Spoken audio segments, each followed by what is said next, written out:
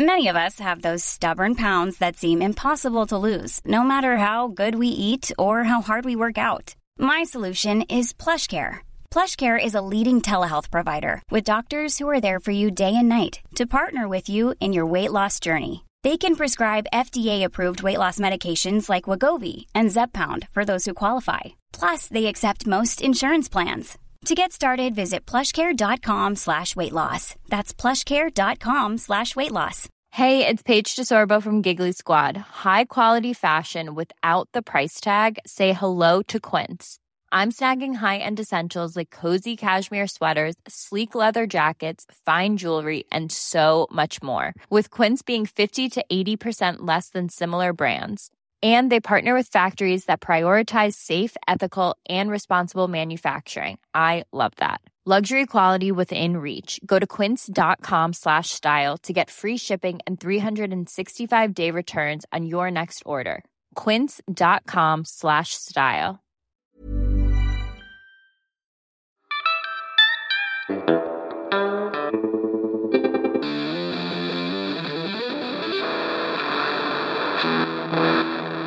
Kan du skru deg litt? Hola! Ny uke, ny episode av Kan du skru ned litt? En podcast lagd av en gitarist med Øyvind Blomstrøm for andre gitarister, du eller folk flest. Du bestemmer selv hva du velger å være. Den uka her så har jeg snakket med en fantastic, outstanding, bra fyr. Han er en kjempebra gitarist, men det han lever av, det er å være reparatør og gitarbygger. Han har tidligere jobbet litt forskjellige plasser rundt omkring i verden. Nå har han åpnet sitt eget verksted her i Oslo, oppe på Adamstuen / Bislett, og er generelt sinnssykt rå type. Vi skal prøve å snakke om litt sånn der noen myter og noen tips og triks. Vi skal rett og slett snakke med Lars Emil Dahlin. Nå er det godt med kaffe her. Og så... Jeg har litt lunka kaffe, men det er egentlig bra, for jeg fikk en slags bøtte. Ja, det er mulig å få litt lunk på toppen. Ja, det går bra foreløpig. Det går bra foreløpig. Ja, vi tar det midtveis. Ok, da gjør vi det. Og så har vi begynt. Og så er jeg i dag i Stensgata 38A. B, det er nå. Ja. Sorry. Det går bra. Det går bra. 38A er også ganske interessant, egentlig. Ja, for der naboen min han selger adaptere. Og alt mulig rart av trafor og overføring, amerikanske konverteringsbokser og sånn. Så de som har mistet liksom den ene teite kontakten som går til den ene pedalen som er laget i 73 i Thailand, da får du kjøpt riktig adapter hos han fyren da. Okay, det betyr at jeg må innom dit etterpå. Ja, det kan jeg nettopp. Han ressurs på alt sammen av de greiene der. Bassistespil med han mangler en sånn pin til sånn der 220 step-down konverter, liksom. Ja. Men der du skal velge hvordan volt det, liksom. Ja. Kanskje han har det? Det har han helt sikkert. What? Jeg er helt sikker på at han har. Ok. Ja. Det som skjer hver gang vi snakker om med det da, Lars Emil Dahlin, som er dagens gjest, det at jeg alltid lærer så innmari masse nytt. Ja. Sånn som nå, for eksempel. Ja. Men det vi skulle frem til da, det er at vi er på helt øverst Bislett / Adamstuen. Ja. Jeg vet ikke akkurat hvor grensa går. Nei, ikke heller. Nei. Men tror du at Bislett er nederst i Stensgata? Jeg tror det, ja. Og så en Viklund, og så Bruktarmeren der. Nettopp.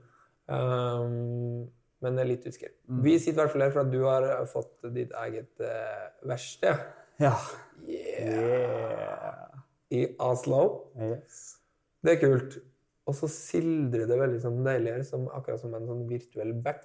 Ja, det gjør det. Fordi de har akkurat skrudd på varmeovnene her. Og så, jeg vet ikke om nå har det vart i nesten en uke. Jeg vet ikke hvor lang tid det her kommer til å vare, men egentlig så er det litt behagelig. Jeg må mye på do, bare. Jeg tenkte at det var litt sånn der japansk hageaktig. Ja, nettopp. Ja, nei, det er rett og slett varmeovnene våre, da. Ja, ok. Ja. Jeg tenkte det var et sånt spesielt fuktsystem. Ja, det er jo egentlig det jeg burde sagt. Holdt konstant. Ja, du kan jo si det som en sånn, ok, det dripper av for at det vi kan også snakke om, ikke for å liksom gå full sånn Mythbusters-aktig, men vi kan snakke om noen sånne ting da. Ja, det går an. Sånne, hva skal man si, placebo-effekt er jo en reell greie i musikkverden. Ja. Gitarister har jo ekstremt mange sånne ting de holder med. Som er sånn, også er det jo ofte det når du har mye utstyr, mange pedaler, masse kabler her og der, så får man jo et sånn snev av OCD, fordi at i en spillesituasjon, i kampens hete, så kan det skje masse greier. Ja. Og derfor så kan det plutselig bli viktig for det at liksom at den vinkla enden på kabelen er ned på pedalbrettet, sånn som jeg må ha det, og så må jeg ha rett liksom, i gitarene. Eller du har liksom, det er liksom det. Det blir nesten sånn ritualer, på en måte. Masse ritualer. Og så nesten sånn at jeg lurer på noen ganger når man kjøper så mye utstyr, om man egentlig kjøper seg sinnsro. Ja. Er det egentlig det man er litt på jakt etter noen ganger? Altså, nå vet jeg at pedalbrettet mitt er akkurat sånn med de akkurat beste kablene, som går liksom akkurat ikke mer enn 3 tommer, og det er litt sånn at man da får, ja, nå kan jeg spille, for nå er sånn. Ja, at det er på en måte en slags sinnsro i det også, for noen kanskje. Ja, men jeg tror alle har hver sin reise på en måte i sånn, at sånn en måte å oppnå den på, er liksom å gå full sånn midi-skuff og sånn kontroller foran, mens andre prøver å kvitte seg med mest mulig for å liksom ende opp med det originale utgangspunktet. Ja. Elgitar, kabel, amp. Ja. Eller kanskje bare en kassegitar, liksom. Ja. Eller at du liksom jobber det tilbake. Men tror du, er det en jakt på sinnsro, dette her? Shit, det var liksom rett i... det var heavy materie klokka... Klokka 8:05, liksom. Men det var en bøtte med kaffe, da. Ja, ok, det er bra. Vi kommer oss gjennom det her. Ja. Jo, jeg tror på mange måter det. Sinnsro, jo, det har jeg kjent masse på. Det å spille bottleneck og sånn handler for min, og stilgitar, alt som er sånn skjelvent, handler ekstremt mye om å være avslappet da. Lave skuldre, ikke riste for fort på venstrehånda, ikke plukke for hardt med høyrehånda, for du choker liksom tonen. Så ja. Hvis du vet utstyret er på en måte, det er en tanks som ligger nede på bakken der, så er det kanskje en ekstra sånn lag av trygghet. Jeg vet ikke. Ja, kanskje. Jeg får i hvert fall litt sånn at jeg liker at de kablene er... Ikke at det er så sinnssykt nøye sånn hvordan kabler som mellom alle pedalene sånn for min del, men at det er litt sånn riktig vei, og at ting står... Hvis jeg bruker 2 amper og har liksom en der og en til høyre og en til venstre, så synes jeg det er digg at det låter likt hver dag da. Ja. At det plutselig ikke er sånn, da står den andre på andre siden. Altså. Ja. Jeg vet ikke, ass. Men du har jo sykt mye smått. Her er det mye smått, ja. Her. Men det er veldig ryddig i forhold til veldig mange verste jeg har vært på. Ja. Prøver du å oppnå den samme sinnsroen når du går på jobb? Ja, altså, ja, det gjør jeg nok helt sikkert. Jeg må nok ha det ryddig rundt meg for å klare å ha det ryddig nok i huet til å jobbe på gitarer. Ja. For det er litt sånn, jeg merker sånn, hvis det er møkkete rundt meg, så har jeg inntrykk av at forholdet mitt til jobben jeg gjør også blir litt mer dirty, da. Ja. Så jeg er nødt til å ha det så ryddig som mulig rundt. Og så er det litt sånn, handler det litt om hvordan inntrykk jeg har lyst til å gi til folk også når de kommer inn. Altså hvis det er helt, ser som det er bomba her inne, så er det mange som klarer å finne fram i et sånt kaos, men det klarer ikke jeg, og da tror jeg kanskje at folk, hvis de kommer med dyre ting og sånt, så tenker jeg at det er kanskje greit å få et ok førsteinntrykk, da. Ja, Det er veldig... Ja, det er sant. Ja. Det er bare at hvis du skulle ha liksom... hvis jeg har vært sånn... Finn graff, og skulle liksom bare tegne en sånn dritkjapp sånn skisse av hvordan et sånn ampverksted eller sånn gitarverksted så ut, så ville det ikke sett ut sånn som det her. Liksom.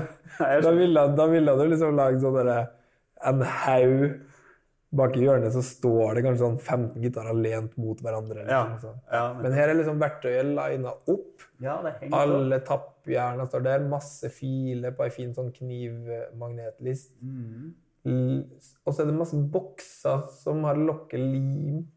Ja, det var noe vi fant på Pinterest. Det var jeg og Lars, som jeg jobbet med på Vintage, når jeg jobbet der. Ja. Som han fant noe greier på Pinterest, da hvis du tar og skrur lokket på et syltetøyglass opp under en hylle, så kan du på en måte skru inn og ut glasset. Da. Og da ser du hva du har av deler. Når det er mye potmeter og mye beinemner, så er det litt kult å se hva du har. For ellers så forsvinner alt i en skuff. Og så ser det veldig kult ut. Da. Altså, det er helt sykt. Men det føler jeg også, altså som gitar... maker, luthier og reparatør, så er det sånn at jeg føler at egentlig hele livet deres består av å finne sånne så bra life hacks som mulig. Ja, det kan kanskje være litt sånn. Det er jo mange som bruker like mye tid på å lage jigger og verktøy til å gjøre en jobb som de gjør på selve jobben. Ja. Og altså jeg bruker jo for eksempel hvis du skal frese ut en pick-up-kavitet og sånn, så selve fresingen tar jo kanskje 7 minutter, men så bruker du kanskje en halv dag på å lage en jigg som passer akkurat, da, så du skal få det til å gå effektivt. Og så kan man jo lure noen ganger på om det er en fornuftig disponering av tida. Men det er effektivt. Det er jo, apropos sinnsro og sånn, det går litt igjen det her også. For det er, eller i hvert fall for meg, så hvis jeg vet at noe er litt skakt og sånn, så får jeg jo helt... Da mister jeg nesten litt lyst på jobben. Ja. Hvis du skjønner hva jeg mener? Men det er også fint med det, for at det husker jeg tenkte på tidlig. Jeg tror vi møttes liksom rundt den tiden du begynte å jobbe på vintage-gitar. Og det er jo helt topp. Du er liksom ace-fyr på det greiene her. Men du har også vært sånn at hvis jeg kom inn med sånn kassegitar som har vært knust på flyet, liksom, eller sånn da, og så har det vært liksom dårlig tid, og shit, jeg må liksom på jobb i morgen sånn. Så er det litt sånn at du nesten heller velger å ikke gjøre de tingene, fordi at du har ikke noe lyst til å levere fra det. Liksom. Eller hvordan er det liksom? Hva tenker du? Altså, det er ikke noe gøy for meg, sånn rent faglig, å gjøre ting hvor jeg må inngå masse kompromisser. Da. Nei. Så hvis jeg må gjøre et båndbytte, men jeg har liksom bare en kveld på meg, så vet jeg at resultatet ikke blir så kult. Og da kommer det garantert på en eller annen måte til å komme og sparke meg i ræva igjen. På en eller annen måte, enten at da blir du misfornøyd fordi det var dårlig utbånding, eller bare et eller annet. Så eller de jobbene hvor jeg vet at budsjettet ikke strekker til å gjøre jobben helt fin, så har jeg pleid å sagt nei til det da. Fordi det er på en måte ikke noe gøy for meg heller, og ikke noe fett å gi tilbake ting jeg vet. Det er litt sånn skakt da. Rått! Men det er jo sånn som... altså hvis alle har levd livet sine sånn, så har det jo kommet til å bli mye råere. Eller sånn, jeg tenker hvis det er utrolig mange ting som mange gjør som de egentlig kanskje ikke har lyst til, men du tenker sånn, åja, det var kjapperspenn, liksom, eller og så velger du å gå for den løsningen da. Jeg tar den eventjobben der som ikke hadde noe lyst på. Fordi at du vet at det blir kjapt og sånn, bla bla bla. Altså av og til så får du liksom tilbud om noe som virkelig er kult da, men så har du liksom bundet det opp til noe annet som du må stå og gjøre, som du bare gjorde for pengene. Og det kjappe spenn. Da kan heller slå et slag for sakte spenn. Sakte spenn? Åh, det var veldig fint sagt. Ja, det er topp da. Men jo, det som jeg tenker på, er litt sånn hvordan man begynner med det her, med å ha gitarverksted. For at du begynte liksom... Nei, du begynte ikke med det. Du har begynt med å spille gitar. Jeg har begynt med å spille gitar. Jeg var 13 da jeg begynte med det, og så var jeg vel 19 eller 18-19 eller noe da jeg begynte å fikle på de. Selv bare av egen interesse, eller var det noe som trigget det? Jeg kjøpte meg en Gibson R6 når jeg var 18. Da husker jeg de kostet 22 000. Nå tror jeg de koster godt over 50 et sted. Ja. Men det for meg, da var det var noe av det flotteste jeg hadde eid. Og så kjøpte jeg også en sånn bok fra Stu McDonald om hvordan man skulle ta vare på dette greiene her. Da liksom? Ja. Og bare sånn, ja, men da handlet det liksom om ja, hvordan olje er det du skal bruke på gripebrett, og hvordan er det du skal pusse over den, liksom vedlikeholdsgreier. Og så, derfra så overtok jo kanskje den interessen litt for spillinga.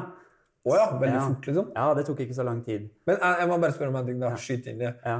Når du liksom bare spiller gitar i noen år, og så blir du veldig opptatt av hvordan du liksom skal olje gripebrett og sånn. Vil det da si at du egentlig sånn som fyr, liksom? Hadde du det i andre aspekt av livet også? Altså, jeg synes ikke egentlig jeg har hatt det. Det har liksom ikke vært noe sånn at jeg synes det har vært gøy å mekke bil og sykkel også, på en måte. Det er ikke sånn der, jeg tror ikke det er noe sånn generelt sånn der mekkegen jeg har. Og det er noen som har det. Som er sånn Reodor Felgen. Ja, sånn ja.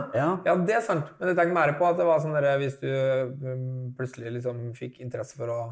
Du vet hvordan det blir hvis noen er sånn, og jeg baker brød for at jeg må feede familien min hver dag, og så bare sånn. Rett i liksom surdeisbaking, og at du drar til Frankrike på sånne artisankurs. Sånn da, at det var liksom veldig artig at du bare de fleste som er 18 driter jo i hvordan du olje. Ja. At du bare, og så har man lyst til å drikke pils og spille gitar, liksom. Ja, nettopp. Ja, nei, sånn var det ikke helt for meg, altså. Nei. Da var det, men jeg husker den første jobben jeg gjorde, det var på den R6-en, og da hadde jeg kjøpt en DVD om hvordan jeg byttet oversadel. Det var den første oversadelen jeg byttet på en R6. Og det tror jeg tok 2 dager. Rått. Og da var liksom Hammerud laget beinendene og lakkere kantene på sadelen, fulgte en sånn oppskrift som jeg fant på StuMac da. Ja. Jeg mener å huske at den ble ganske grei, men jeg vet ikke hvordan den hadde blitt hvis jeg hadde sett den nå da. Den gitaren solgte jeg, men til slutt da. Men med den oversadelen? Med den oversadelen. Fett. Så jeg tror han ble ganske grei, men jeg er ikke helt sikker. Men det var første jobben jeg gjorde på gitarer av noe som ikke handler om måling og polering og sånn da. Nydelig, ass. Ja. Det er veldig kjekt å høre. Ja. Når jeg kjøpte min første DVD om hvordan jeg byttet oversadel. Da var det filmkveld på Gjøvik, ja. Perfekt popcorn og... Ja. Og så er det med han der guruen, han der Dan Earlywine, som han er liksom StuMac-far da, som har liksom alle instruksjonsvideoene og sånne ting. Ja, han har en veldig behagelig stemme og gammel fyr fra Ohio da. Ser du av og til på sånne ting, ikke for å lære noe, men bare for at du liker å se på det? Ja, nå har jeg begynt det er ikke gitarrelatert, men jeg har begynt å se på, hva heter han der, Ross et eller annet, han som lagde sånne maleprogrammer på PBS på 80-tallet. Bob Ross, kan det være det? Ja, et eller annet sånt. Det som gikk på TV2 på formiddagen i gamle dager? Ja, kanskje det gikk på TV2. At det var sånn akvarell? Ja. Og så driver han og maler hus og sånne ting. Det kan jeg sitte og se på. Det er helt fantastisk. 20 minutters episoder med det der. Det er dritfett. Han bruker å ha sånn stråhatt og sitte ute og sånn? Nei, han er stort sett inne i et studio. Nei, det er ikke samme jeg tenker på. Han har samme hår som Art Garfunkel omtrent. Ja, nei, da er det ikke samme, men det hørtes helt fantastisk ut. Det er helt magisk. Så kan jeg sitte og se på det, kose meg litt, sovne litt. Det er deilig. Men jeg har aldri gjort det samme med StuMac. Jeg er kanskje litt for interessert i gitarmakere til å klare å sovne av det. Ennå. Får nå se om det forandrer seg med tida. Da. Ja, sant. Ok, det er veldig gøy. Men etter det da fordi at du har du noe utdanning, liksom? Ja, altså jeg har jo gått på gitarmakerskole i Kanada. I Kanada, ja? Ja, for ikke den du dro rett dit, eller når dro du dit? Ja, det var i 2010, eller nei, 2011 var det vel kanskje. Ja, da flyttet jeg til Kanada for å gå på den skolen. Og det var kanskje kan ha vært 7-8 måneder etter jeg byttet den oversaderen. Ja. Et eller annet sånt. Så det var ganske bratt kurve i interessen, liksom. Eller da var det sånn, shit, det her er... Ja, og så bor det jo en nordmann i meg som tenker at det må en utdanning til for å bli noe som helst. Så da var det liksom søke på internett og finne ut hvor jeg skulle gå. Og det var jo den skolen i Sarpsborg, Musikkinstrumentakademiet. Den hadde jo drivet en del år og utdannet veldig mange flinke norske gitarmakere. Men den tror jeg var lagt ned en periode. Det hadde vært noe krøll med den skolen, tror jeg. Riktig. Så den var ikke lenger. Og da søkte jeg litt rundt, og så var det var kanskje 3-4 skoler da, som var på internett der. Det var en i USA, 2 i USA og en i Canada, og så er det jo en del i Tyskland og Italia og sånn også. Ja, sant. Mest Tyskland kanskje. Men da endte jeg opp på en skole på Vancouver Island da, som ligger helt på vestkysten. Der borte. Ja. Og det var veldig kult, fordi den lå, altså når du er i British Columbia da, så er du på en måte midt i treverksmekka.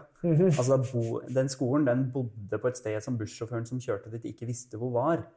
Så det var liksom, han hadde ikke hørt om det stoppet, men han klarte å stoppe der likevel da. Og da var jeg liksom midt i sånn Sitka-granskog.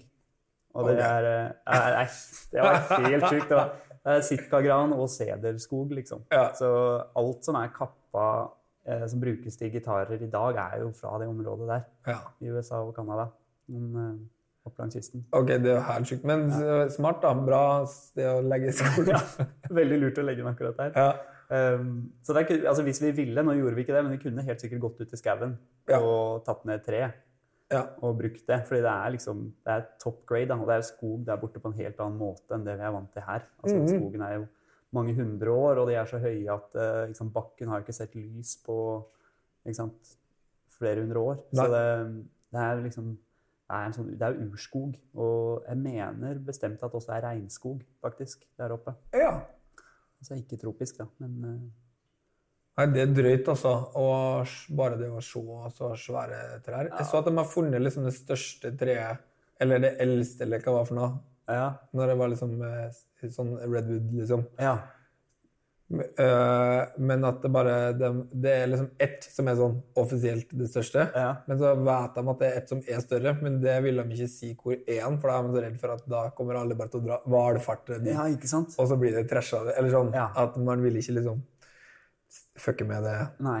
Og det er oppi den biten av sikkert USA, men også Canada, så er det en del sånne mytiske ting rundt skogen og gammel indianerkultur og sånne ting, som går veldig på liksom det hellige i skogen. Da. Ja. Men det er jo så sinnssykt mye skog der borte, og et veldig sånn hot politisk tema om hvordan det her skal forvaltes. Ja. Man ser det er en dokumentar som heter, jeg tror den heter Music Woods. Jeg vet ikke om du har hørt om den, men den ligger på YouTube, tror jeg. Og der snakker man en del om forvaltning av den skogen der. Ja. Og når du flyr, jeg husker jeg fløy en gang fra Calgary over til Vancouver, og da flyr de jo rett over Rocky Mountains. Og da driver de med noe som heter clear cuts. Der borte, jeg vet ikke hva det norske uttrykket for det er, men da ser du altså masse skog, og så ser du firkanter hvor alt bare er kappa helt bort. Så de kapper det bort i sånne firkanter, da, og helst da opp i skrenter som du ikke ser fra byene. Sant. Ja. Og så planter man det liksom, eller sånn...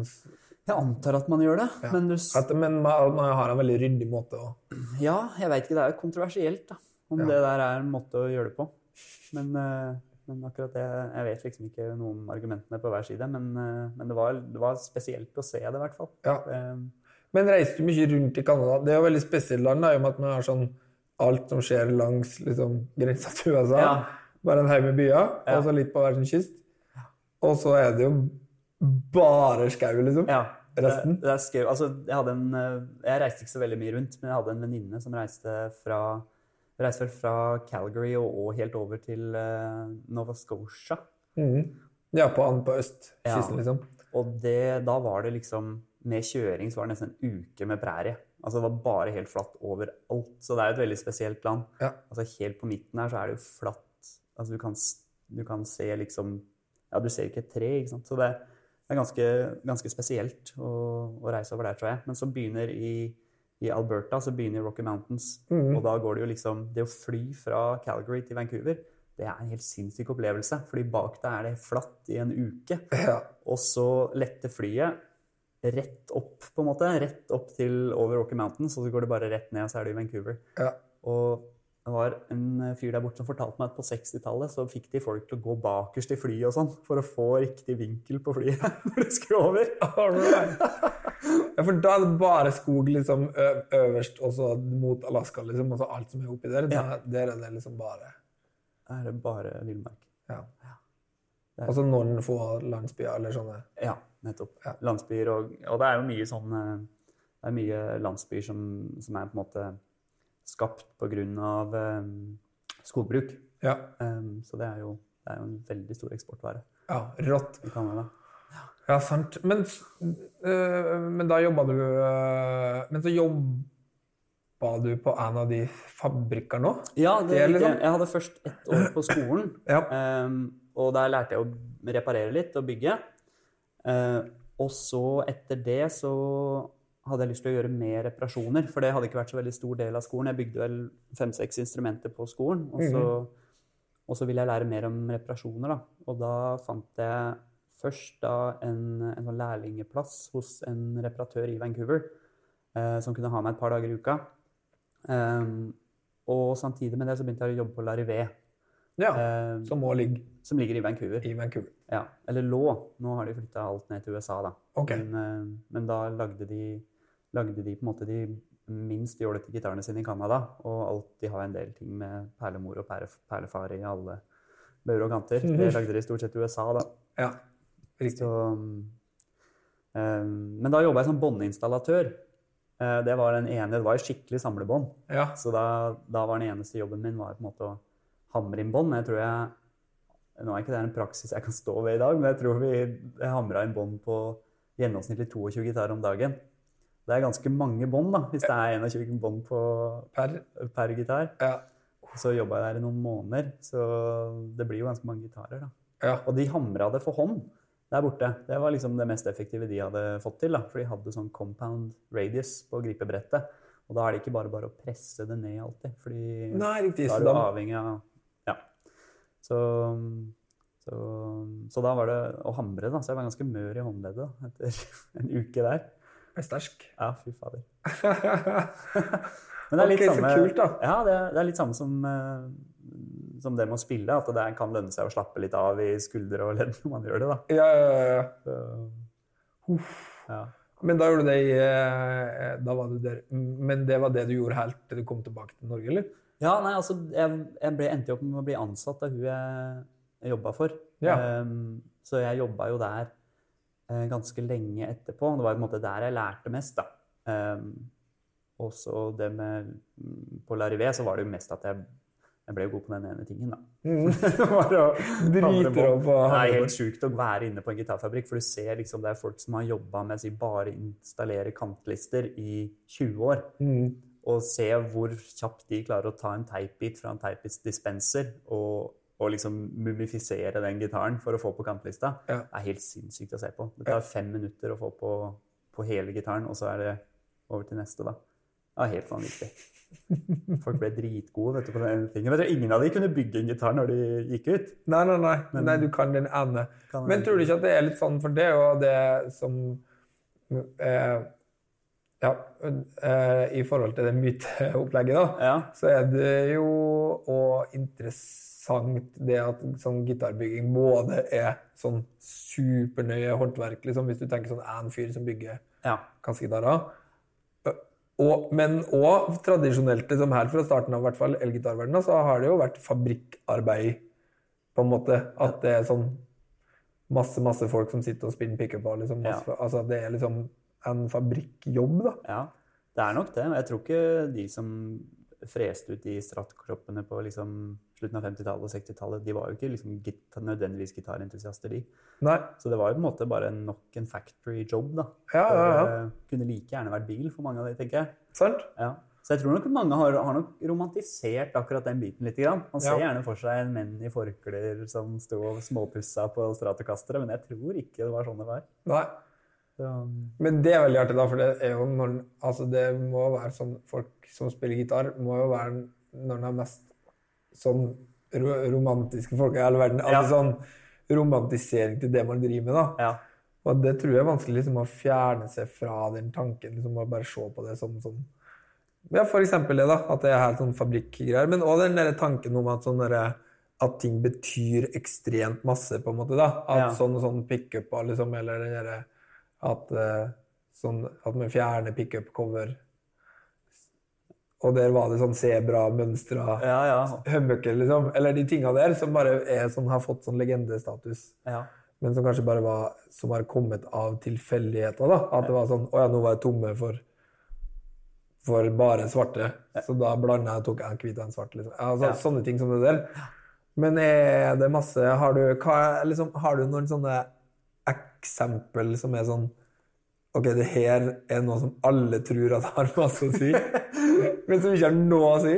Ja, jeg prøver jo å være litt forsiktig med å liksom si det. For jeg husker jo så veldig godt når jeg var 18-19 og leste forum opp og ned, ikke sant? Og syntes det her var det mest spennende i hele verden. Ja. Og så gøy det var å liksom lese om hudlim under gripebrettet og nitrolakk og ikke sant? Alle sånne type ting. Ja.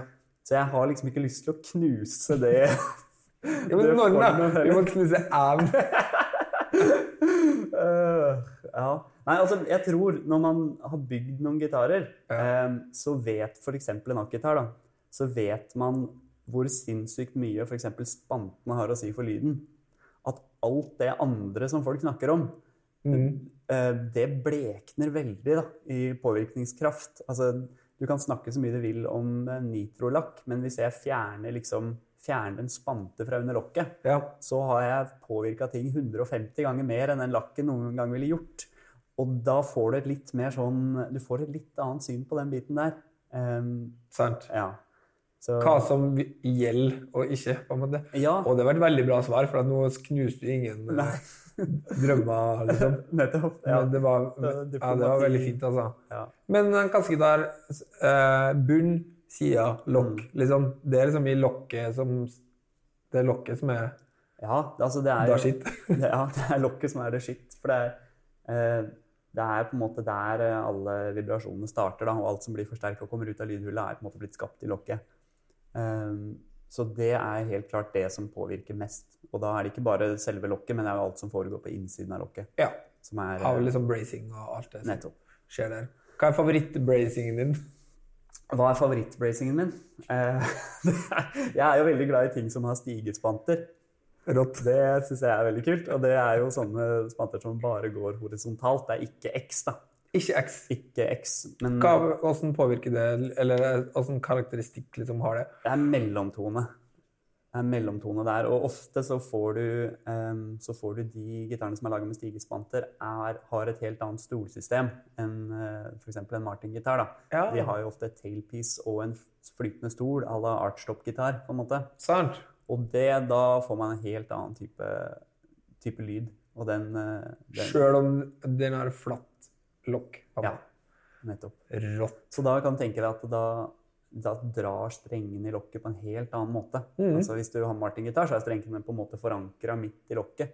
Og så drar de liksom lokket og prøver å vri det. Og det derfor man har en X-spante nærme lydhullet, for å stoppe lokket fra å kollapse. Men på de stigespantene, så med en sånn flytende stol, så jo presset kommer jo nedover. For da forankret i tailpiece. Så det bare dytter ned på lokket, og det en helt annen måte å gjøre det på. De gitarene, de varer veldig, veldig lenge, fordi presset ikke så enormt, da, som det på for eksempel en Martin-gitar. Sant. Jeg leste en eller annen bok en gang, at det var noen som hadde sagt, nei, men stålstrengsgitarer, de jo ikke bygd for å vare. Han var sånn veldig sånn, veldig sånn, ja, men de kollapser jo en gang. Så, what? Ja. Det veldig gøy. Ja. At det ikke... Det tror jeg var en gammel bok, da. Ja. Men, det var liksom sånn, ja, nei, det her gitar som funker i 50 år, det, altså. Men nå har det vist seg at man klarer å fikse det meste på det. Da. Men det ganske mye greier da, som likevel som skal til. Du må passe på en kassegitar, liksom, føler jeg. Ja, kassegitar, det følger jo med litt mer ansvar der, kanskje enn en elgitar. Sånn, med tanke på luftfuktighet og sånn, i hvert fall. For det bør egentlig bare en kassegitar. Ja, det veldig fin, det bra tips og råd fra Lars Emil. Ja, nettopp. Nummer 1. Det sånn at man bare kan ha kassegitarene sine hengende fremme i stua hele tiden, hele året, eller bør man putte det et annet sted? Ja, altså, jeg vil jo gjerne at gitarer flest skal få lov til å bo i stua, og ikke i en kasse, for det litt sånn kjedelig, at de bare bor der nede. Så altså, du har de aller fleste av reparasjonene jeg gjør, også når det kommer til liksom setup-ting og sånn, ting har skrudd seg på grunn av luftfuktighet ofte. Så det holder jo meg i arbeid, så jeg tenker at her det bare å henge det på veggen rett over peisen og sånn. Men vi skal færrest mulig turer hit, da. Færrest mulig turer hit, da burde gitaren bo i et klima på rundt 50% luftfuktighet. Hele tiden? Hele tiden. Hele året? Hele året. Men så det klart at det som skjer da, det at hvis det langt under, for eksempel der hvor jeg fra på Gjøvik, så det på vinteren, så går det jo ned til 20%. Og da det en del fuktighet som sitter i treverket som begynner å trekke seg ut, og vil på en måte, ja, da det tørrere i klimaet rundt, så da trekker fuktigheten seg ut, og da krymper treverket. Og da, når du har masse spanter og spiler på innsiden av lokket som holder igjen lokket fra å krympe på noen steder, så begynner det å sprekke. Så det noe en ting, pluss gripebretta, hvis de slipper ut veldig mye fuktighet, så buer halsen seg, og ja. Det vanligste, det du gjør mest? Hva da tenker du på? Nei, det liksom den vanligste greia som med kassegitar, at folk kommer inn og så kassegitaren min lokket og sprekker liksom? Ja, det ikke uvanlig i hvert fall, men det nok mer vanlig at halsen buer seg. Det nok det vanligste, og men det jo veldig sånn, det jo sesongreparasjoner. Altså rundt juletider så det veldig mye sprekker, blant annet. Ja, sant. Ja.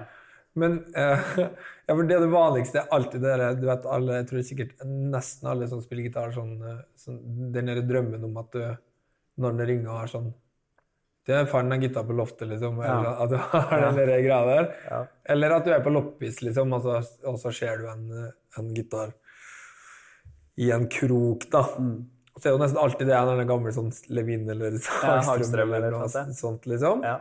Og så ser man på det, så får man sånn lite sånn at det kribler litt hver gang. Og så prøver man liksom å spille, så det jo alltid en halvannen centimeter ned til gripebrettet fra deres strengene. Ja. Så det på en måte sånn, jeg tror det noen gang at jeg har funnet en sånn gitar som så gammel, og så bare jeg har aldri vært borti at de helt sånn perfekt tatt vare på. Ja, nei, men de var jo ikke perfekt bygd heller. Så de var nok, jeg vil jo ikke tro at de var kjempeflotte, behagelig spillbare gitarer. I utgangspunktet? Det interessant. Ja, men det jo bare, jeg var jo ikke i livet da, men det gjetter jeg meg til. Ja. Og det veldig få ganger man får restaurert de greiene der skikkelig, fordi de jo verdt 500 spenn. Ja. Så det jo ingen som har lyst til å bruke masse penger på å gjøre neck resetter og båndom og sånne ting, men jeg har gjort det et par ganger, tror jeg. Ja. Og det har blitt helt topp gitarer, stigespanter ofte. Ofte stigespanter. Ja, ofte stigespanter. Okay. Så de kan bli helt toppe gitarer, men da må det koste dritmye å gjøre. Sant, så den der, ok, det var bra, det var også en veldig sånn subtil Miss Busted, på en måte, nå da, fordi at det vil si at den der drømmen om å finne sånn, tidlig 1900-talls parlor kassegitar, og så bare det helt magisk til 500 spenn. Det skjer ikke, på en måte. Nei, altså det jo ingenting med stålstrenger som på en måte har overlevd uten å blitt litt til vedlikeholdt. Så det at du finner henne på loftet etter 50 år, det som i spillbar stand, det ganske usannsynlig. Da. Ja. Men det betyr ikke at vi ikke burde ta vare på disse tingene her. Særlig ting som laget i Norge, synes jeg det veldig kult at vi klarer å ta vare på. Ja, selvfølgelig. Fordi det var jo Hagstrøm-fabrikk og Alnabru og så det jo masse gitarer som bygd i Norge, og individuelle gitarmakere på 1800-tallet og sånne ting, som pumpet ut masse gitarer. Sant. Og så var mandolin utrolig vanlig før. Ja, det jeg føler at liksom en sånn ting på Finn, liksom, jeg har sykt mange sånne italienske med sånn sommerfugler, eller sånn masse perlemor, og så sånn tjukke sånn bowlback liksom. De det også mange av. Veldig mange. Ja, og det mange gjorde, det vanskelig å finne ut hvor de fra ofte, fordi det som var veldig vanlig før var at butikkene importerte gitarer og mandoliner og sånt fra Tyskland eller Italia, og så satte de på sin egen logo på det. Ja. Så du finner jo ting hvor det står liksom Gjøvik musikkforhandler, for eksempel, eller det står, jeg husker det var en som var liksom, hva var det for noe? Brødrene Arnesen, urmaker og flotte mandoliner. Stod det. Det var bra slagord, synes jeg. Ja, for jeg en sånn, hvor det står sånn, Vang, musikk, Kristiansund. Ja, men ofte så det tyske eller italienske instrumenter da. Ja. Så det var der liksom den store produksjonen var i Europa.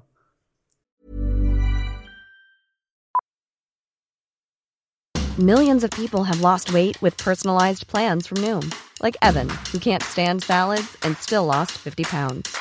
Salads generally for most people are the easy button, right?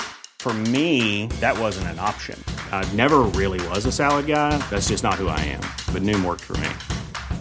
Get your personalized plan today at Noom.com. Real Noom user compensated to provide their story. In 4 weeks, the typical Noom user can expect to lose 1 to 2 pounds per week. Individual results may vary.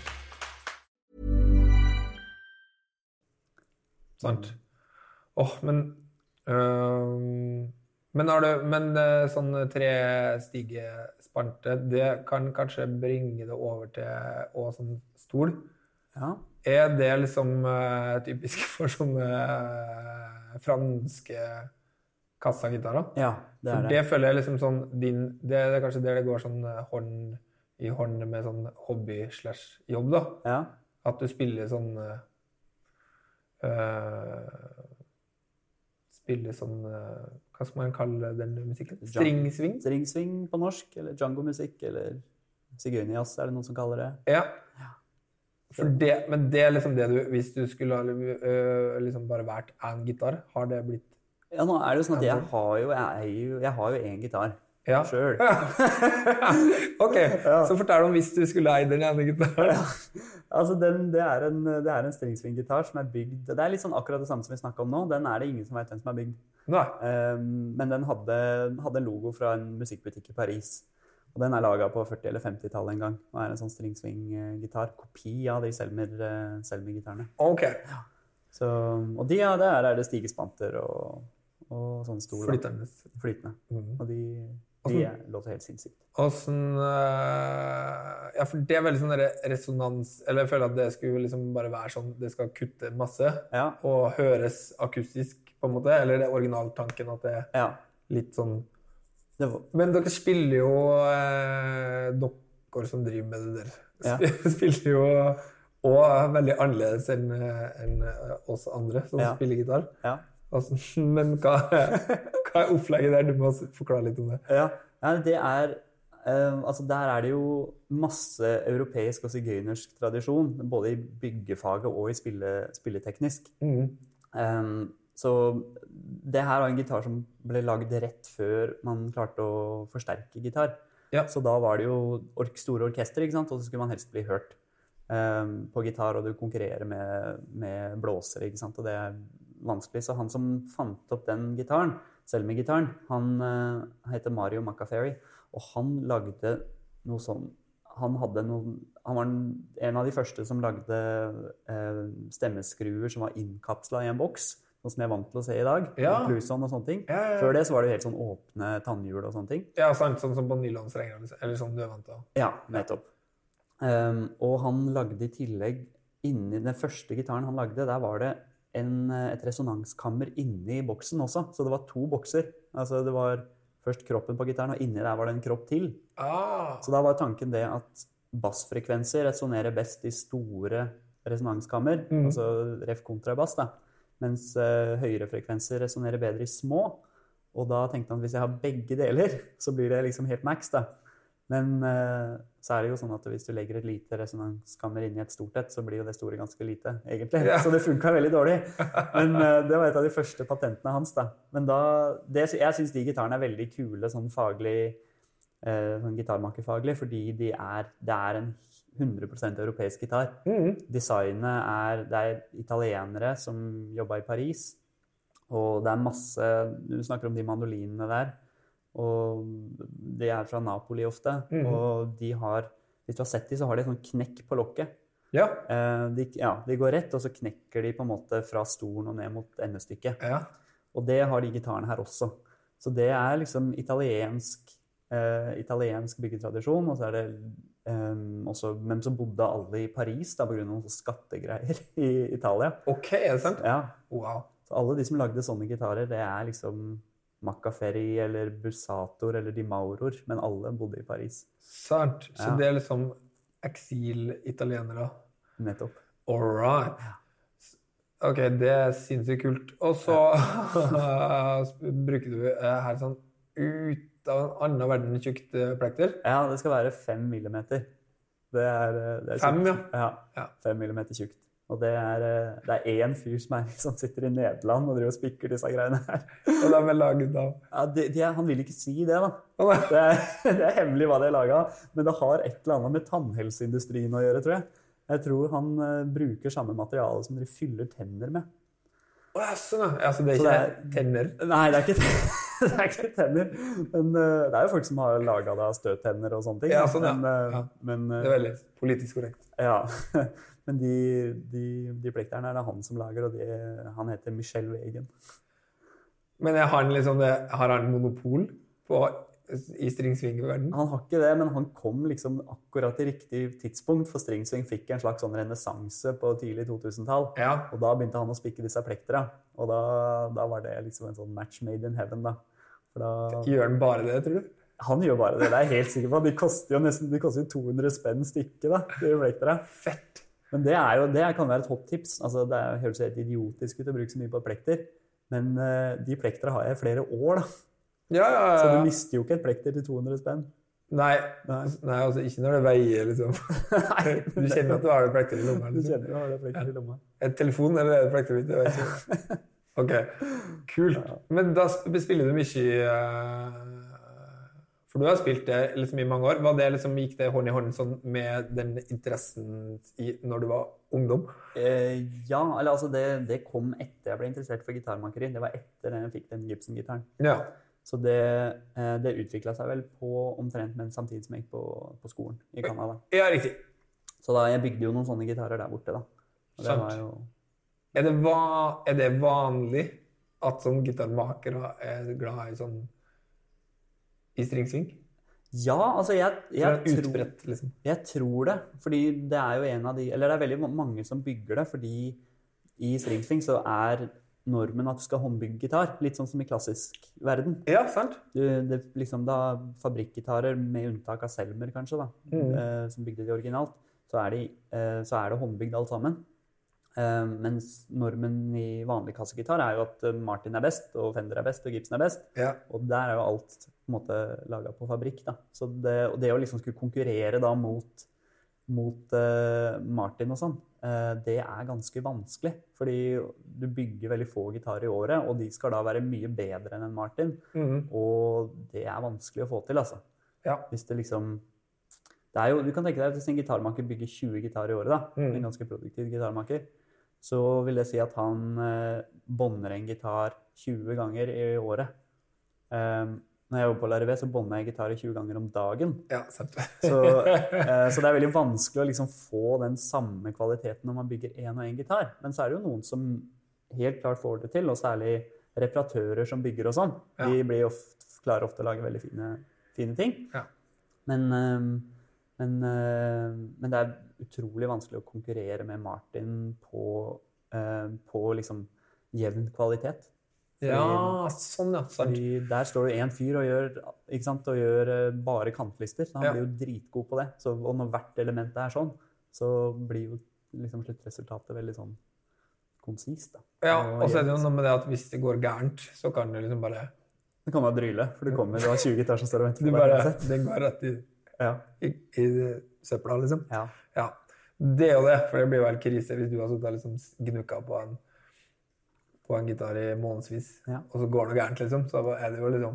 Ja, det var den gitaren du jobbet på, liksom. Ja, det var det. 3 måneder med lønn, liksom. Ja, kaffe, eller? Ja, kaffe, gjerne. Takk. Så deilig. Men det må bringe oss inn på det som jeg synes er en av de mest interessante greiene i forhold til gitar, og egentlig mange andre ting også. Men det er den der at det som er normen i den kommersielle verden er jo liksom fabrikklagde ting. Ja.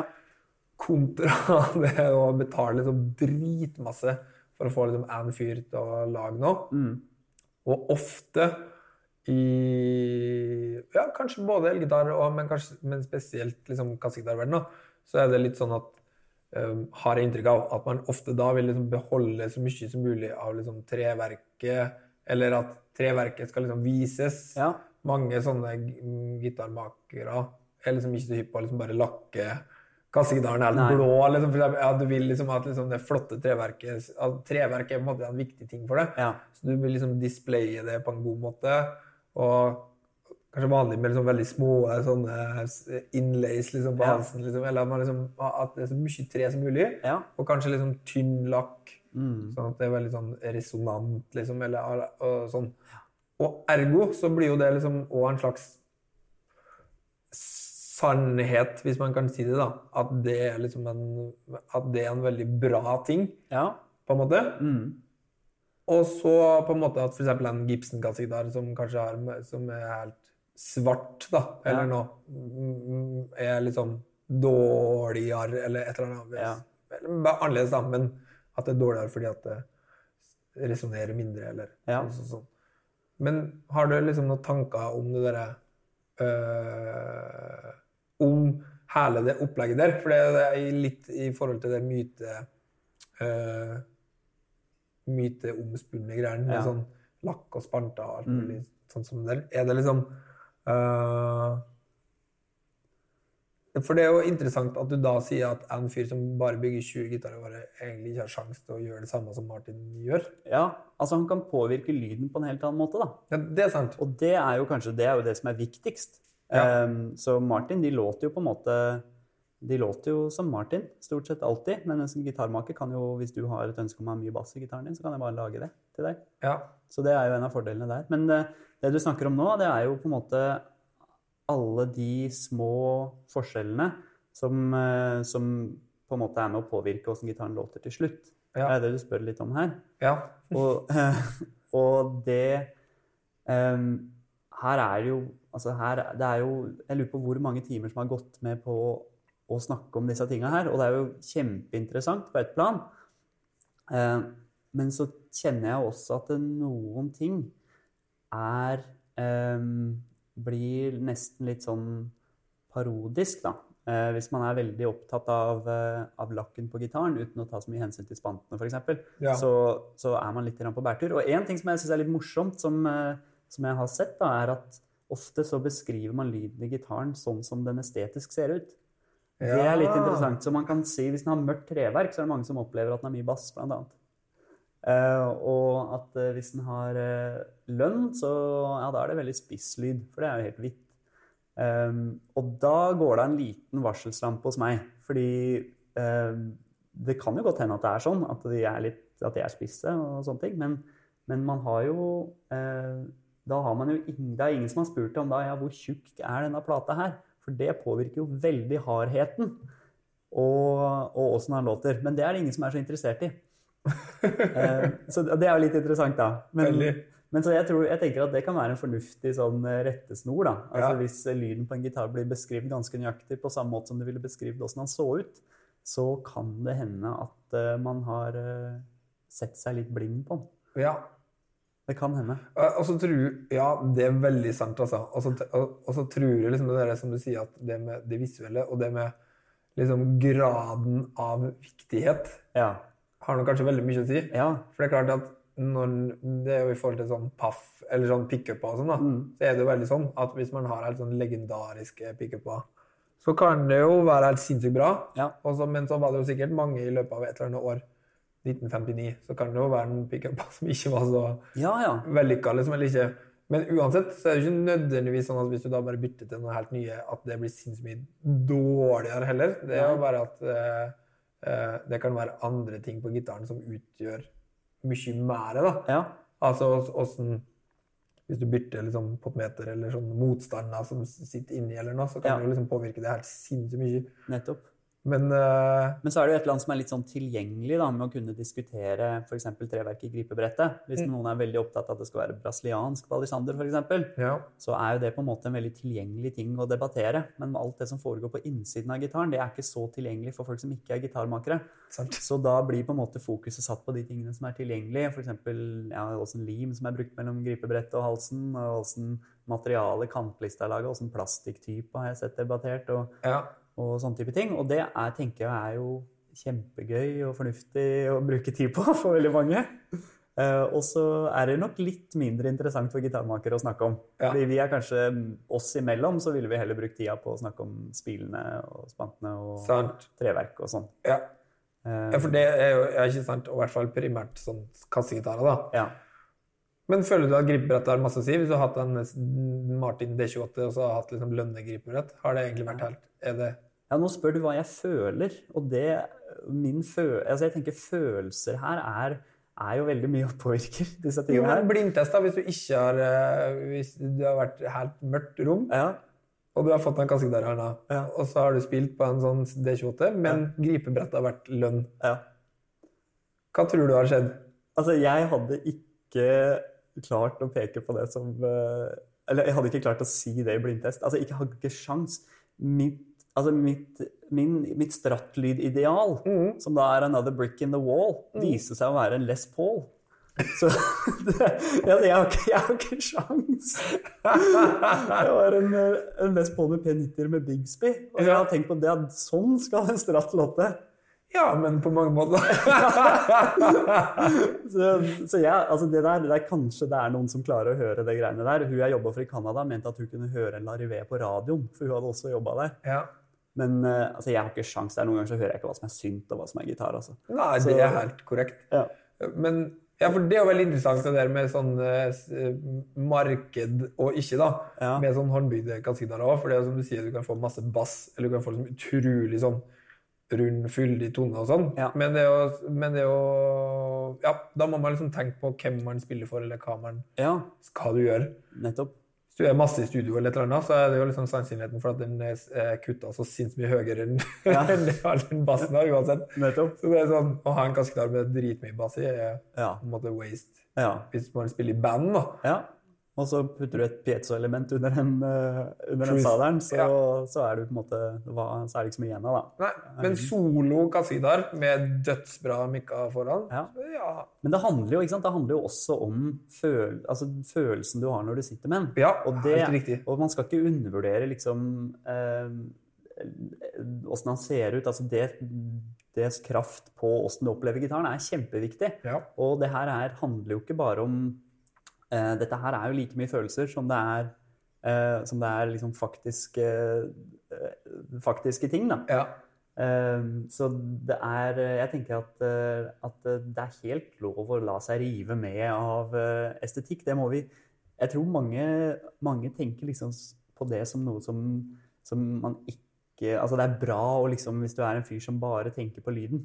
Men jeg tror også vi skal tillate oss å tenke litt på hvordan han ser ut og oppleve helheten av det. Ja. Jeg tenker det er veldig viktig. Hvis du bare har vært opptatt av lyden, så har jo ikke ting kommet til å sette ut. Nettopp. Alt er basert på liksom, design fra 50-tallet, som bare... Ja, altså elgitar da. Bare leve videre. Ja. Som aldri forandres. Liksom. Ja, og kassegitar også. Altså, det er jo helt uforanderlig. Ja. Det har ikke kommet en ny ting som er sånn... Ok, da går vi for den veien der, liksom? Ja. Nei, altså det her ble jo etablert på 30-tallet på kassegitarer, og siden så har det jo ikke skjedd noe. Nei. Og det samme gjelder jo, hvis du er i fiolinverden, så ble jo ting definert av Stradivari. Ja. Og de som bygger fioliner i dag, bygger jo ofte fioliner som er nesten kopier av Stradivari og Guarnari og Amati-fioliner. Ja. Og det er jo et design som da er mange 100 år gammelt. Så det samme gjelder jo litt for gitarer da. Og da er vi på en måte over på noe interessant også, som handler om, for det er jo en annen ting som er debattert en del, og det er jo det med alder. Ja! På instrumentet og hvordan... Gøy! Ja, det er ganske spennende. Go! Ja, for da... Ligger på en 5er nå. Ja. Så. Men en ting som... Det her er litt vanskelig å si, men de aller fleste ville jo vært enige at gamle gitarer låter bedre enn nye gitarer. De fleste ville jo sagt det. Og det tenker jeg er veldig interessant, fordi hvis du snakker om fioliner, så modnes de ofte etter 200 år, eller 300 år. Mens gitarer, så snakker vi om at en gitar som er 40 år er gammel, og har liksom åpnet seg. Og det tenker jeg, det er jo litt interessant. For dette her er det jo ikke blitt gjort noe særlig forskning på. Fordi og det viser seg jo i blindtester at folk klarer ikke å høre forskjell på en ekte Stradivari og en ny fiolin. Så i blindtester så faller liksom alt det her litt bort. Ja. Så det er ingen som kan si helt sånn tydelig med faktabelegg og kunne si at gamle gitarer låter bedre. Det er ingen som kan si. Men, hvis jeg skal da bidra med litt synsing oppi dette her, så merker jo jeg, eller så mener jo jeg å ha hørt forskjell. Ja. Jeg mener jo at en del gamle gitarer er mye bedre enn de nye. Men så er det jo noe som er litt sånn der, naturlig seleksjon her også. For du kan jo tenke at de dårligste fiolinene fra 1600- og 1700-tallet, eller gitarene fra 30- og 40-tallet, de overlevde ikke. Nei. Altså de endte på dynga, og så sitter vi igjen med de beste. Så det litt topp av lag vi har da. Ja. Det tror jeg nok veldig riktig. Ja. Og ting som har funnet veien fram, liksom, eller som har blitt spilt veldig masse på, det jo ofte bra da, men det tenker jeg jo også kan ha med å gjøre at det brukt veldig, veldig, veldig mye, på en måte. Men der antar du jo igjen at det blir brukt mye påvirker lyden. Det det faktisk ikke faktagrunnlag for å kunne si. Men jeg helt enig med deg. Ja, men lyden skal ikke si så mye om da, for det veldig usikker på. Jeg bare tenker at en hals eller en kassagitar som jeg har liksom spilt, jeg har en kassagitar som jeg har spilt på en måte, tenker jeg veldig mye på da. Ja, hvordan gitar det? Nei, det liksom en helt ny Gibson, sånn Southern Jumbo. Men jeg bare opplever at når vi da bare plukker opp en helt annen random Gibson J45 eller noe annet som helt likt, at når den på en måte har en helt annen at hvis min hånd da har gått opp og ned i halsen mange ganger, så det jo på en måte sånn at den slites på plasser som tendenserer å spille mye på. Ja, nettopp. Og da på en måte føles det ut som om den har på en måte forandret litt av en karakter da. Eller på en måte mindre dau på en måte nå enn når jeg kjøpte den. Ja. Og så føler jeg at den kanskje lever litt mer på noen sånne spots på halsen som jeg på en måte ofte bruker da. Men det jo også bare en følelse, sant? Det jo ikke noe sånn der... Men jeg jo helt med på følelsen, ikke sant? Jeg jo helt enig med deg at det... Men, replikk, tror du ikke da at i forhold til det å bli spilt mye på eller ikke da, at en gammel gitar som har blitt spilt mye på, har på en måte kanskje blitt behandlet på en riktigere måte enn hvis hvis du finner en gammel sånn Gibson-kassgitar helt ubrukt, så vil den jo kanskje da lugge helt i ro i årevis uten på en måte riktig fuktighet og riktig bla. Det vil jo heller ikke være noe fordelaktig for den gamle gitaren. Du skjønner med det? Altså sånn at da har den forfalt på en måte, selv når den ikke har blitt spilt på? Ja. Ja, det nok sikkert riktig det. Men hvordan... Jeg har aldri prøvd en sånn gitar som har ligget i 40 år. Det kan hende at det en helt uinteressant gitar. Men så kan det også hende at det en dødsbra gitar. Jeg vet ikke. Nei, det vanskelig å si, ass. Men det noen... Altså når jeg ser tilbake på de gitarene jeg har fikset nå, så det jo noen gitarer som stikker seg ut, og det alltid gamle gitarer. Det de jeg husker.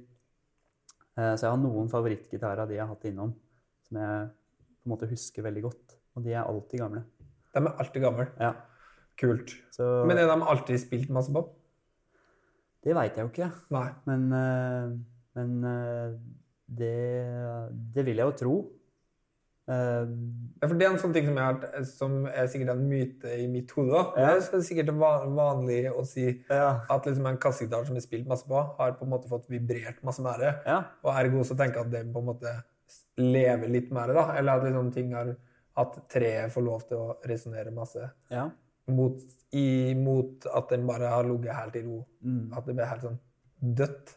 Men tenker du at det bare dritt? Nei, altså jeg tenker ikke at noe av det her dritt, egentlig. Men det jo på en måte, du gjør noen antagelser da. Du antar jo at vibrasjonen bra, for eksempel. Det har du ikke vitenskapelig belegg for å kunne si. Nei, men det jo det den laget for å gjøre da. Ja, på en måte så den jo lagd for å gjøre det, men om den blir bedre av det, Nei, om den blir bedre av det, nei, det sant. Nei, og hva bedre på en måte? Altså, hvilken kvalitet det vi snakker om da? Så det litt vanskelig å snakke om, men jeg helt enig med deg, for jeg opplever det akkurat på samme måte. Og jeg tenker jo, det jo lett å tenke sånn at mer vibrasjoner, det bra, og mer av det kan være så mye, ikke sant, som men man gjør, eller mindre lakk for eksempel, det bra, og da har du på en måte du gjør noen antagelser da, For vi vet faktisk ikke om mindre lakk bra, men vi skjønner jo det at hvis vi dypper hele gitaren i plastikk, så vil jo det påvirke hvordan gitaren vibrerer. Men om den vibrerer da dårligere, det får nå være opp til øret eller fyren som spiller da, tenker jeg. For man kan jo snakke om at mahognin i Les Pauler, den skal være liksom kappa i en eller annen provins i Colombia, ikke sant?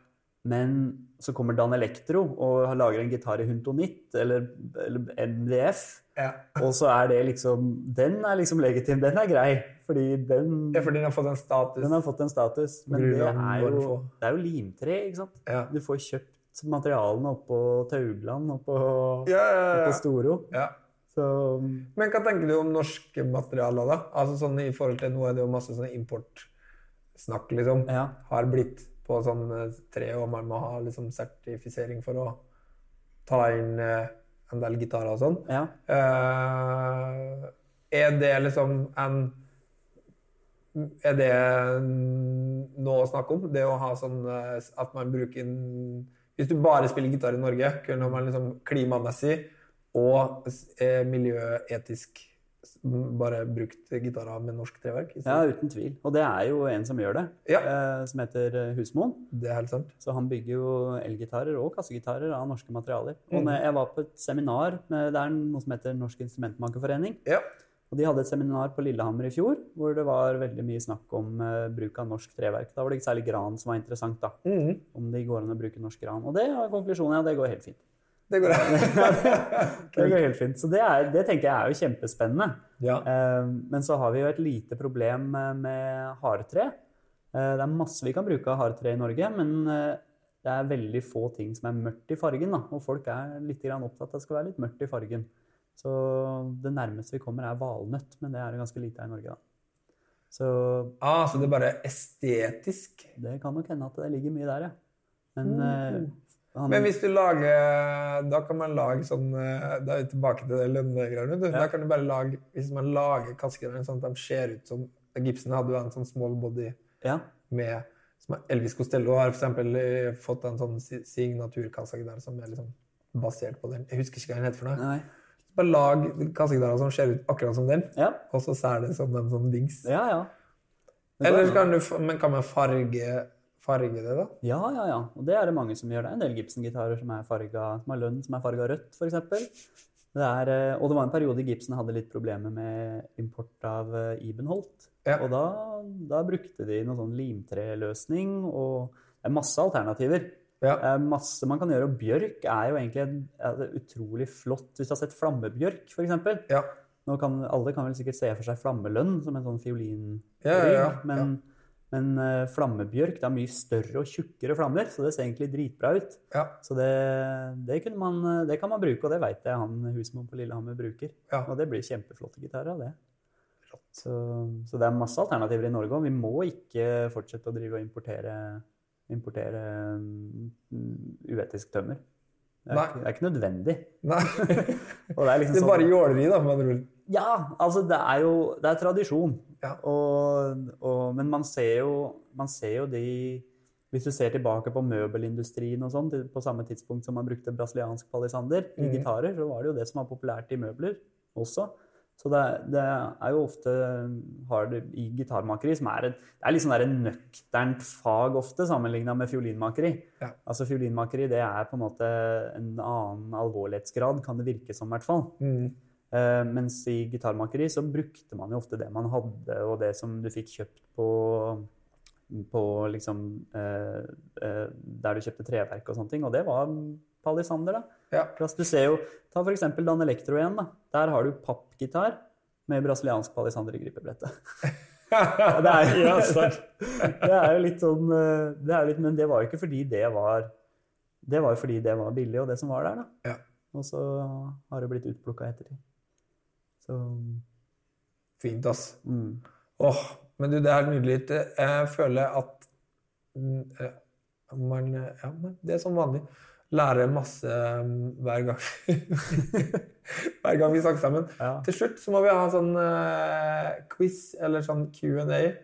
Hvor du bare må svare det første du tenker på. På de forskjellige tingene. Da kan vi begynne med sånn favorittgitar. Favorittgitar, jeg kan ikke svare noe annet enn Selmer-gitar da. Ja, sant. Ja. Favorittverktøy. Jeg har en fil som jeg filer kantene på båndene med, hvis det er litt skjeggete. Og den filen er egentlig ment for å file noe helt annet, men den funker dritbra. Det er favorittverktøyet mitt, uten tvil.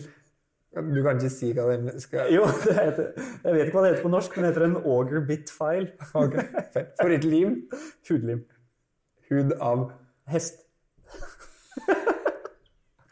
Favoritt-tjukkelse på sånn... Korning på sandpapir. Ja. Jeg liker 2,20. Jeg synes det gnager veldig fint. Ok. Hva er det egentlig helt topp, ass? Ja. Favoritt-streng, tjukkelse? Åja, jeg er på Olsen-gitar da, tenker du? Nei, samme det. Bare samme det. generelt. Ja, jeg liker 0,13. Bra. Ja. Favoritt-teip? Du, jeg har en teip som har veldig lite maskeringsteip, nesten uten lim bak, som jeg kan legge på, vintage, altså gamle finisher, uten at når man tar det av, at det river av masse lakk. Og den er jeg veldig glad i, for da kan jeg beskytte gitaren veldig godt, uten å risikere å ødelegge noe. Perfekt. Favoritt-treverk? Mahogni. Favoritt-drikk? Kaffe? Perfekt svar. Nei, nydelig, ass. Det var koselig med å komme hit på morgenen. Ja, det var trivelig. Burde egentlig alltid gjort sånne intervjuer tidlig på dagen. Ja, vi skulle egentlig jogge, ass, men det skjedde ikke. Vi skulle egentlig jogge først.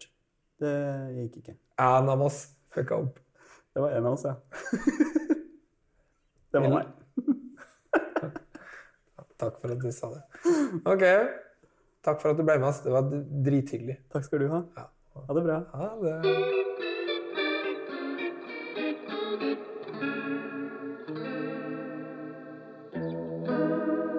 Det var dagens episode av Kan du skru ned litt?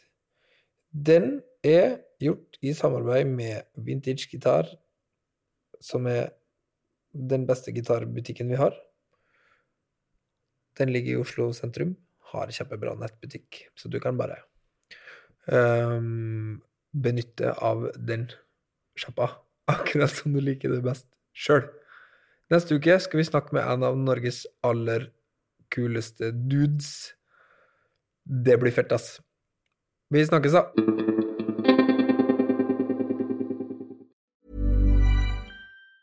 Planning for your next trip?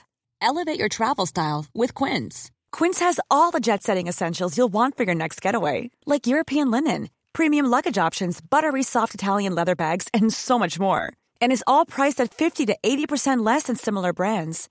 Plus, Quince only works with factories that use safe and ethical manufacturing practices. Pack your bags with high-quality essentials you'll be wearing for vacations to come with Quince. Go to quince.com/pack for free shipping and 365-day returns. Planning for your next trip? Elevate your travel style with Quince. Quince has all the jet-setting essentials you'll want for your next getaway, like European linen, premium luggage options, buttery soft Italian leather bags, and so much more. And is all priced at 50 to 80% less than similar brands. Plus, Quince only works with factories that use safe and ethical manufacturing practices. Pack your bags with high-quality essentials you'll be wearing for vacations to come with Quince. Go to quince.com/pack for free shipping and 365-day returns. Need new glasses or want a fresh new style? Warby Parker has you covered. Glasses start at just $95, including anti-reflective, scratch-resistant prescription lenses that block 100% of UV rays. Every frame's designed in-house with a huge selection of styles for every face shape. And with Warby Parker's free home try-on program, you can order 5 pairs to try at home for free. Shipping is free both ways, too. Go to warbyparker.com/covered to try 5 pairs of frames at home for free. warbyparker.com/covered.